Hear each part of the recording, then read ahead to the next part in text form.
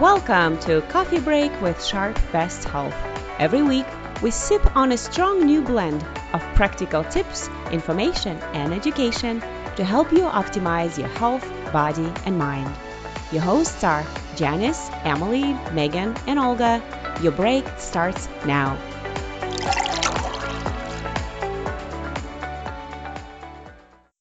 Welcome to another episode of Coffee Break with Sharp Best Health. On today's episode, we've extended another invitation to stress first aid therapist Lindsay DeMoose, LMFT, who works at Sharp Chula Vista. Hey, Lindsay, how are you doing? I'm well, thanks. How are you both doing? Doing good. Good. Doing good. We're super excited to have you again. Thanks for having me back. Yeah, I know. We're excited to continue our conversation. We got so many great responses from our last podcast together. So I think, all the wonderful tips and tricks and information that you have to offer resonated with so many of our listeners. Great. Perfect. So again, I'm Janice Chinquanco, Wellness Support Specialist at Sharp Best Health, and joined here by my teammate, Emily Myhouse. Hello. Sorry, I just jumped in there. I was so excited. It's all good. That's really wonderful feedback, though. Thank you.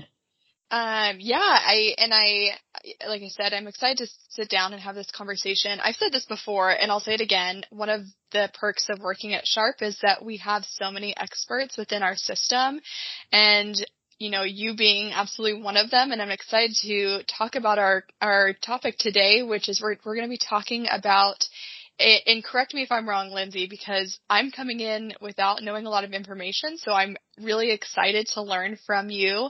But a technique that you use with your therapy clients, which is called ACT, Acceptance and Commitment Therapy, and how we might be able to use that in our day-to-day lives, and then kind of hear from you what this means, who might want to use it, and how it has been impactful from your corner of the world.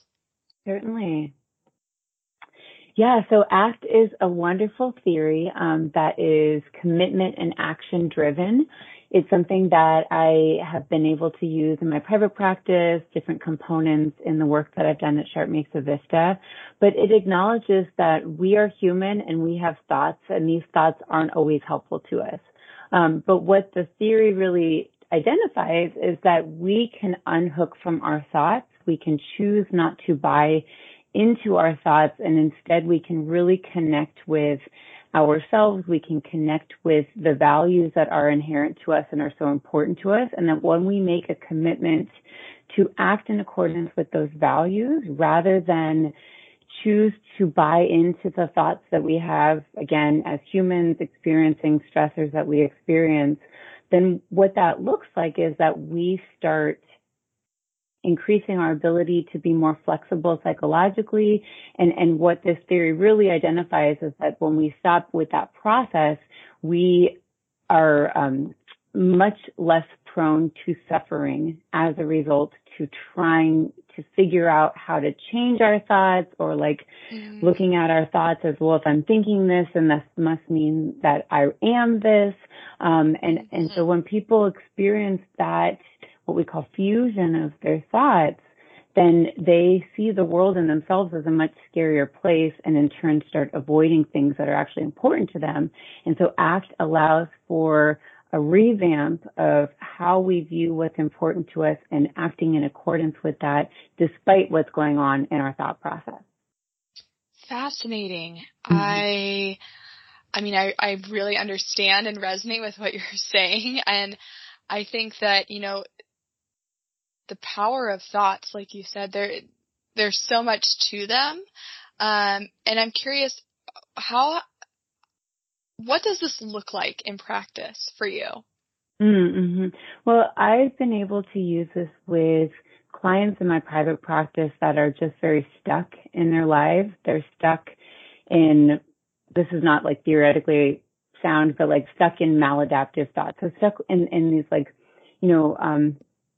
dialogue of ongoing repetitive thoughts of, I'm not good enough, or I really messed up in this, or, I just, a lot of entrenched negative things that would cause most people to not experience life in a very pleasant way. And so what this does is, what I've seen is like, how when we apply this, we can look at all these different components of a person's life. And one of the things that the theory does is gives us like 10 different areas. I think that's what 10 different areas of like things to have value towards. So spirituality, family, how we spend our recreational time, all these different components. And it helps the person understand, okay, like where am I in terms of living my life in accordance to these values? And then we simultaneously start to look at the thoughts that are leading their lives in ways that are not ideal at all, that are causing stress, causing anxiety,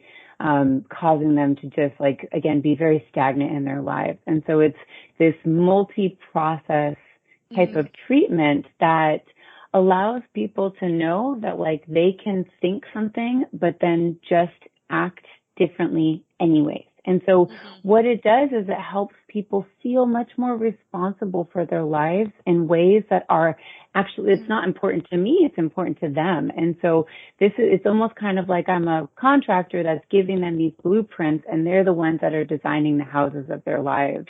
And I'm helping to coach them in that direction of continuing to act regardless of what comes up in their thought process on a day-to-day basis.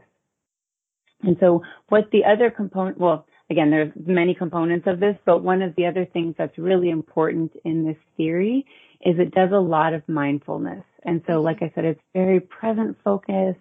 It's helpful just in terms of like accepting what is rather than trying to change what is. And so it's just like a non-judgmental, non-critical approach to living out their lives and just changing the way that they are noticing what's happening in their psyche, if you will. Yeah. Fascinating. And you talked about the connection to mindfulness, which as you were talking, it was just reminding me of exactly what, the definition of mindfulness is, which is being present with your thoughts and emotions in a non-judgmental and curious way. And so, I mean, if I'm understanding correctly, it sounds like, being able to tap into the present and practice mindfulness is really sort of the foundation of being able to even recognize and acknowledge your thoughts and emotions in the first place. Exactly. Yeah. That's one of the amazing components about this principle. Now, Lindsay, is there any chance here that we can tap into cognitive behavioral theory and how it relates to acceptance and commitment therapy? Are they related in any way? I don't believe that they are. So CBT is much more focused on changing our thoughts, and that theory identifies that we have thoughts that are irrational and gives us a framework of actually changing the thoughts themselves. And so as a result, we feel and behave differently. ACT is still a behaviorally based theory, but it does not seek to change our actual thoughts. So sometimes when we are aware of our irrational thoughts, we can get in this tug of war over our thoughts. And what ACT does is it just tells you to like drop the rope and to stop struggling with those thoughts and to let those thoughts pass by, just like you are watching clouds pass by or, watching a leaf pass by on a stream, that kind of thing. So it's very different actually than CBT. ACT is a lot more like dialectical behavioral therapy, which identifies that like we can have a feeling and still be responsible for how we follow through with those feelings. So we can experience two different things at once. That's, when I learned about ACT, I really thought it was more along the lines of dialectical behavioral therapy instead. Okay. Yeah. But they're all very useful theories. It's just a matter of like, hey, what does this person really need? Like, how is this person experience avoidance? How are they experience suffering? And what's the most helpful to be able to like yank them out of that cognitive process? Interesting. So I have a question. And yeah. I'm not really familiar with ACT, so I'm curious if you were to engage in this acceptance and commitment and say, you know, I see a thought, I acknowledge it. How do you not let that thought or feeling affect you? Like, say you made a mistake and you think, I'm so stupid, I shouldn't have done that. Can you describe to me how you would use ACT to deal with that thought? Well, first of all, I just want to say that that this is not a therapy that you have to do by yourself. It's always so helpful to be able to have a licensed clinician that's been trained in this to be able to assist you with it, because sometimes, again, especially if your thoughts are so overwhelming, it's helpful to have somebody outside of yourself to be able to point that stuff out and serve as a guide in this process. There are lots of workbooks that are really helpful with this stuff too. So it's robust where you can have a guide, you can have the workbook as a guide. But to go back to your question, wait, will you ask the question again, Emily? Yeah, no, I was asking the question about how do we experience our thoughts in a way that it doesn't allow it to affect us. I'm not sure that I'm asking that correctly, but like if you have a thought or emotion, how do you, like you gave the example of watching clouds pass by, how do you watch a thought or a feeling pass by without it affecting you? So an example would be like if you are having the thought of like, I'm a bad person. Yeah. Or what the acceptance and commitment component of it is like, my commitment is that like I really want to continue to love myself. Like that's very important to me because I deeply believe that I'm a valuable person. What is difficult is that I have thoughts that really are counterintuitive to that. And so when we engage, you know, just in day-to-day life, we have these reactions that come up that are, you know, maybe long-standing messages or whatever that we have experienced from childhood, from guilt, from shame. And those messages really solidify into our cycle of our thought process. And so how we could utilize that would be like when that comes up based on like an experience that you have with work, at home, whatever, instead of, you know, with that immediate thought is like, I'm a bad person, instead of being like, oh, I am a bad person. Oh my gosh, I do this every single time. I can't believe that I do this. There's a difference between having a thought and buying into that thought. So the difference would be like, oh, when I'm in this situation, this is what my brain is doing. I'm just experiencing this thought, but I know that that's actually different from who I believe myself to be. Does that make sense? Yeah, no, that does make sense. Would we label that as like cognitive distortion in a sense? So in the CBT realm, yes. In the ACT realm, it's a thought. It's a thought. Got it. Yeah. A thought is a thought. Exactly. Exactly. And the difference is that when we look at, if we connect so intrinsically to our thoughts, think about that. Like our thoughts are garble throughout the day, right? It's this hodgepodge of different judgments, observations, feeling-based perceptions. So if you think about like what that would actually look like for anybody that buys into that so much, like if we wore those outside of ourselves, it would be this mosaic of things that are good, not so good, helpful, not so helpful, right? So this is not about just like changing the mosaic of this. It's recognizing that there are just different components that come up that we can choose to connect with or look at as like, this is what's happening to me versus this is who I am. And so what ACT is focusing on is that disconnect or that shift away from like, just because I'm thinking it, therefore it is me, versus like I'm thinking it, but I still am who I am and I still get to be responsible in the things that I do in spite of my thoughts about who I am. Right. That all sounds great. Now, I do want to lead into, Lindsay, this conversation, you know, kind of it's going to surround into self-compassion. I kind of want to put a plug in for positive self-talk. Can you expand on that and how ACT and positive self-talk, you know, in its relation to self-compassion? Yeah. So, in talking more broadly about positive self-talk, we have to take into consideration negative self-talk too, right? Mm-hmm. So the idea is that, again, simply without ACT, the idea is that for us, everybody engages in some form of negative self-talk. Mm-hmm. Mm-hmm. And where this is supposed to come from is this like kind of inner coach of, helping us learn from our mistakes, giving us dialogue so that we do better. Like it's supposed to serve to give us a boost and to further us along. But in so many people's thought processes, I mean, again, I really want to normalize this. What happens is that instead of building us up, it breaks us down.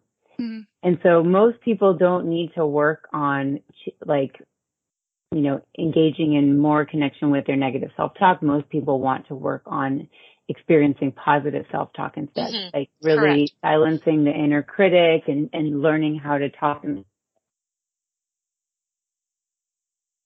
So that negative self-talk really can connect to self-criticism, that can influence the way that we think about ourselves. And again, that can change our overall self-esteem. It can change how we engage in behaviors. It can cause us to engage in a lot of avoidance. Like we can just feel much more overwhelmed when we have this constant narrator that's saying like, you messed up, you're not good enough, oh my gosh, you're not as good as this other person's better than you. Like, we can all connect to that, right?